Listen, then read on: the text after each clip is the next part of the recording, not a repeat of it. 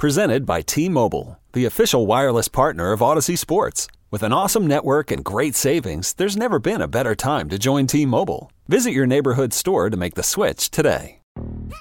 Yo, Trey. Kevin, what's up, man? You know, I've been thinking, what would have happened if the NBA never vetoes the Chris Paul trade to the Lakers and we get CP3 in the same backcourt as Kobe in LA? Well, you get a very happy Jack Nicholson, for sure. And the Lakers probably win a bunch more championships. CP3 finally gets a ring or two or three, and the Kardashian empire is forever altered. What did you just say? Hey, everybody, I'm Trey Wingo. And I'm Kevin Frazier, and we're teaming up on a new weekly sports podcast from Wondery, Alternate Routes. As former Sports Center anchors and current sports obsessives, we're consumed by all the what-if questions that make being a sports fan so excruciatingly fun. If you're like us, then you also live and die on the fallout from every drop pass. Or play call. Each week on Alternate Routes, we'll take a flashpoint in sports, break down what actually happened, then explore every alternate scenario and the ripple effects it would have caused. Follow Alternate Routes on the Wondery app or wherever you get your podcasts. You can listen early and ad-free right now by joining Wondery Plus.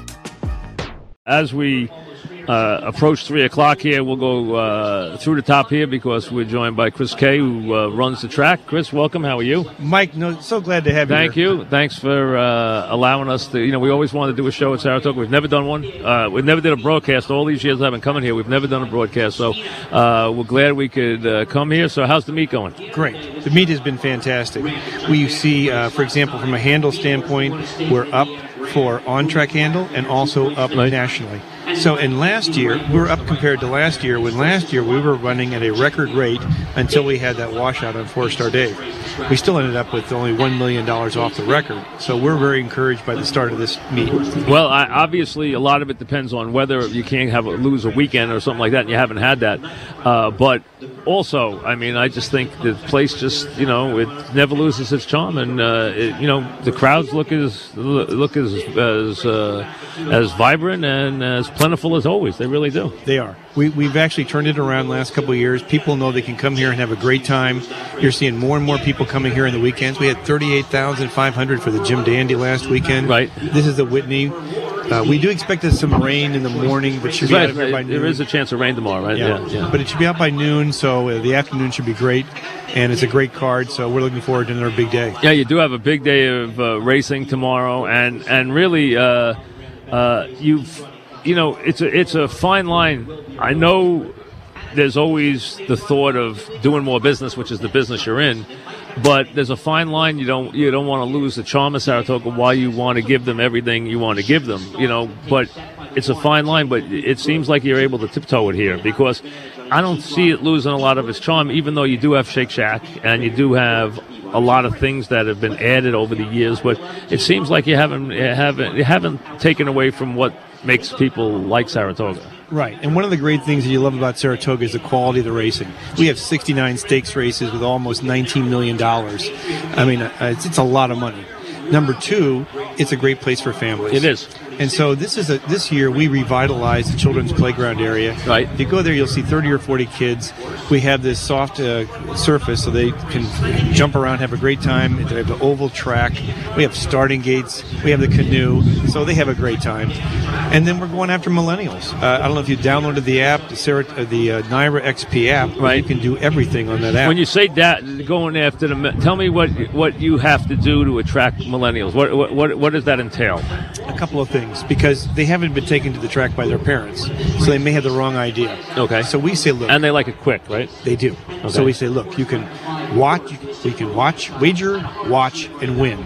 It's immediate gratification. Place a bet within 3 minutes of the race. The race takes 2 minutes. You party for the next 25 minutes. And there's so many different ways to celebrate around the facility. So the idea of giving them a chance to do everything quickly, not stand on line for 20 minutes, not do whatever they want to do, get their wager in, cheer for their horse, and then get back to whatever else they're doing. Exactly. Okay. And so one of the big is that working? It's beautifully.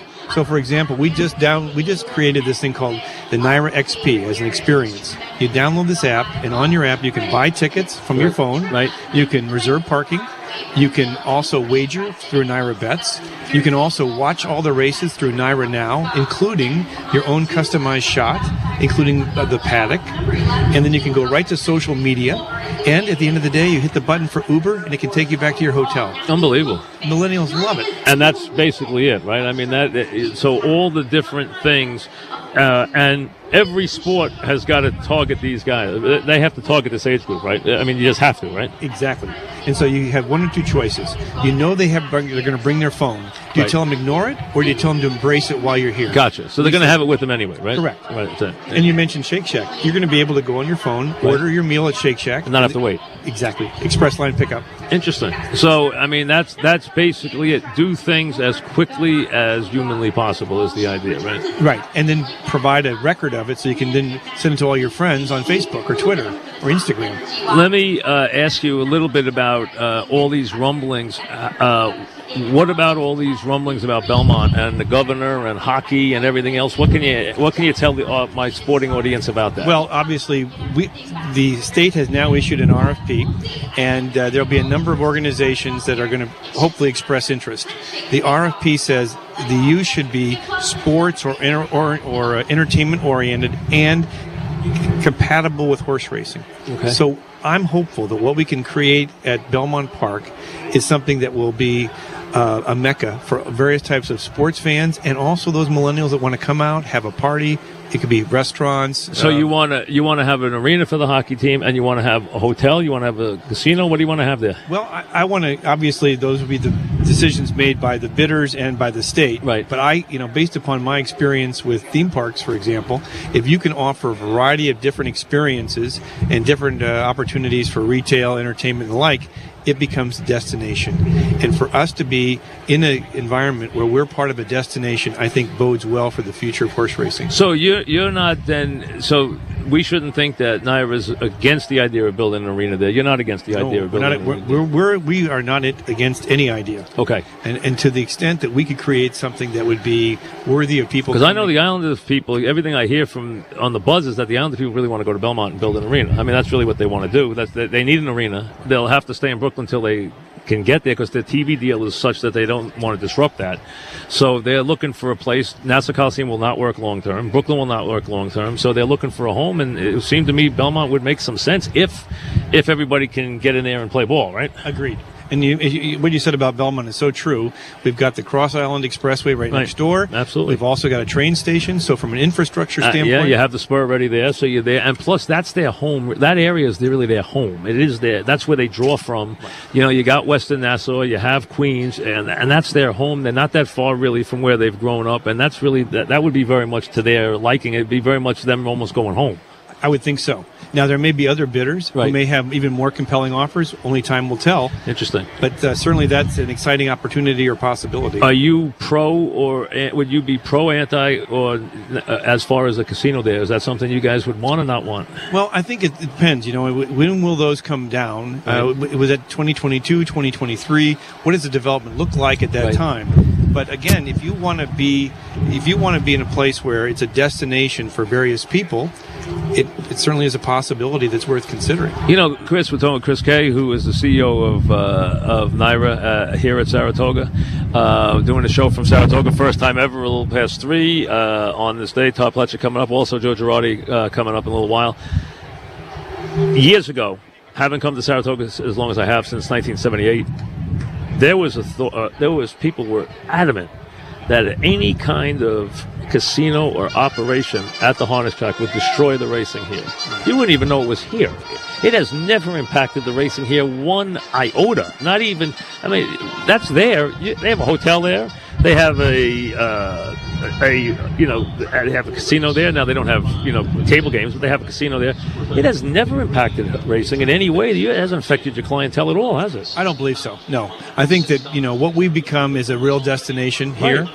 And you're a brand. Right. And you're seeing our attendance grow every year over year. You're seeing our handle grow. I come here every year. I have never stepped foot in that place. Yeah. Never. So, there's a lot of people like me. And that thing is actually, basically, you could walk here from here. That's how. So, they don't run from here to there. I mean, that's not. You could have 50,000 here; they're not going there. So my point is, the idea that was going to somehow corrupt or damage racing, it never really happened. It didn't happen to you. It won't happen to you at Belmont, I don't think either. No, to the contrary. I think the real question is, if you're going to have a casino there, is it of the kind of quality level that we would have with everything else in the development? Right. So we're not going to say. Obviously, we have to see what comes down the road 7 years from now, but we're not ideologically opposed to anything. Okay, so and would that keep racing? Would we stay in the status quo as far as racing goes? Because there's been a lot of talk of Belmont being refigured, closing, Aqueduct closing, becoming part of the airport, Belmont being transformed into an all-winter track, which would take a lot of money, we know. What is the future for these two tracks? Will they both stay open? I mean, will we have the same Aqueduct Belmont rotation for the years to come? Well, we will for some time. Right. And then the question is, well, what could we do to try to enhance the experience for our guests at Belmont? And that's something that, you have to take these things in steps. And so the first step is, well, what is the RFP going to look like? Who's going to be selected? What's going to happen there?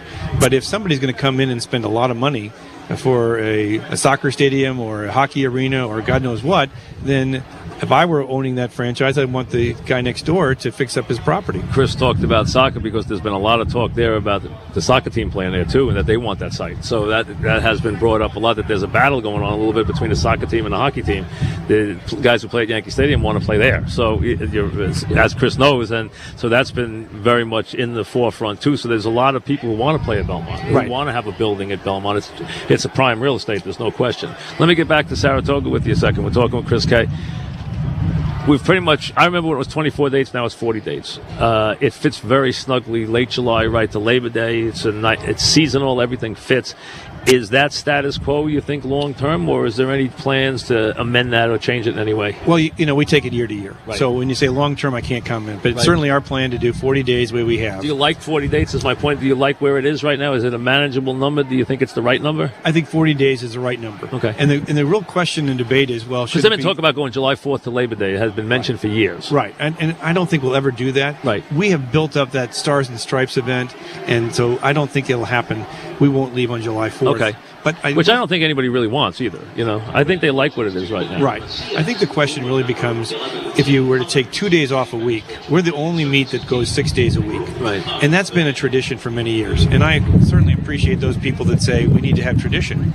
But that practice started when we had a full crop of 38,000 or 40,000. Right. You don't have enough horses. And so if you have a full crop of 18 to 20,000, the question becomes... People don't like having 2 dark days here because they feel like that 1 day is okay. 2 days is like they feel like, let's get back to racing, So, but you really have to push it to have enough horses to go, right? Exactly. I mean, you really do. You don't. Years ago, there used to be a limit. You could only race here if you had a certain level claimant because there were so many horses. You don't have as many horses to choose from anymore. Right. So we have to look at that situation that's going on across the country and say, what can we do to provide the very finest in racing here at Saratoga?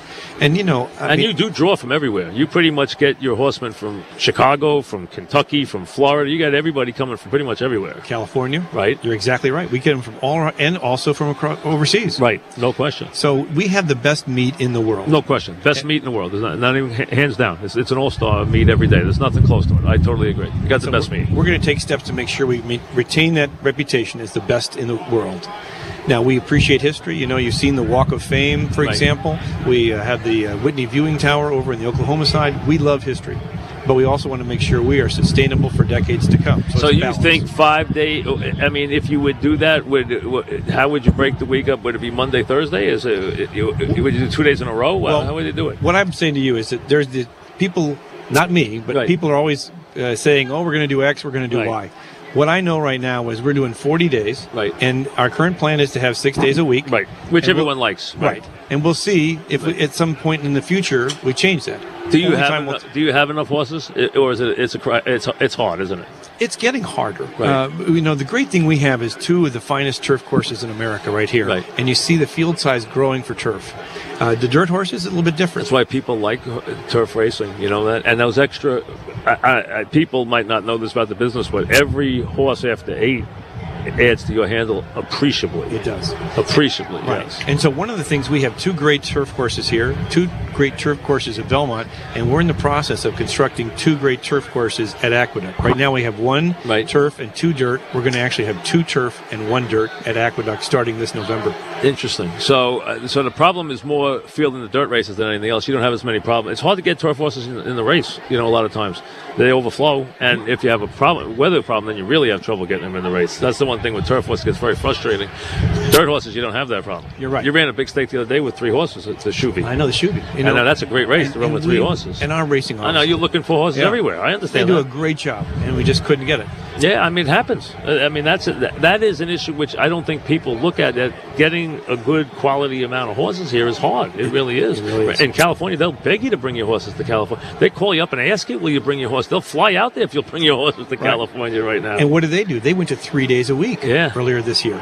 And, Del Mar only runs for 40 days, but they only do 5 days a week. So other places in the country are experiencing the same problem, and they've made adjustments. And you're still doing all your giveaways and everything for the folks who are listening and all that stuff? You're doing all that stuff again this year? We do. We have 4 giveaways. Right. We have 2 of them on a Sunday, the opening Sunday and the closing Sunday. Right. We have one on Monday. It's a T-shirt. Gotcha. I think, years ago, people were always worried about the attendance numbers, and so they had 7 or 8 giveaways. And there were spinners anyway. Exactly. There was a lot of spinners. Exactly. We don't do that anymore. We only have 4. We make it a little more challenging to be able to buy that second and third one. Right. And we're saying you should be coming because we have great racing, great entertainment. You'll have a wonderful day. And it's working. And you're giving people enough stuff to do when they're here, too. There's enough food and drink places. There's a lot of different things for their buck. There's a lot of different entertainment. You always got things going. It's a vibrant atmosphere out there. It really is. It really is. Now, listen, Saratoga is in its own league. It's just an incredible place. It's one of those great, I always tell people, if you've never been to Fenway Park, you have to go. If you've never been to Wrigley Field, you have to go. If you've never been to Saratoga, you have to go. It's one of those special places. It's unique. It's like no other place. It is. It's the oldest active sporting venue in America. It's great. It really is. Well, listen, thanks very much. Good luck, and that Belmont thing will be interesting. Very interesting. And that'll play out over months, Yeah, so very interesting. I'll just tell you this: if anybody tells you they know the inside story, they don't. They don't. That's it. I'm sure. I'm sure it's ever changing. And thank you for the hospitality. We really appreciate it. Great place. You put us out here. It was very nice. It set us up and everything. So thank you very much for your hospitality. It's always a pleasure. Thank you. Take care, Mike. Chris K. back after this.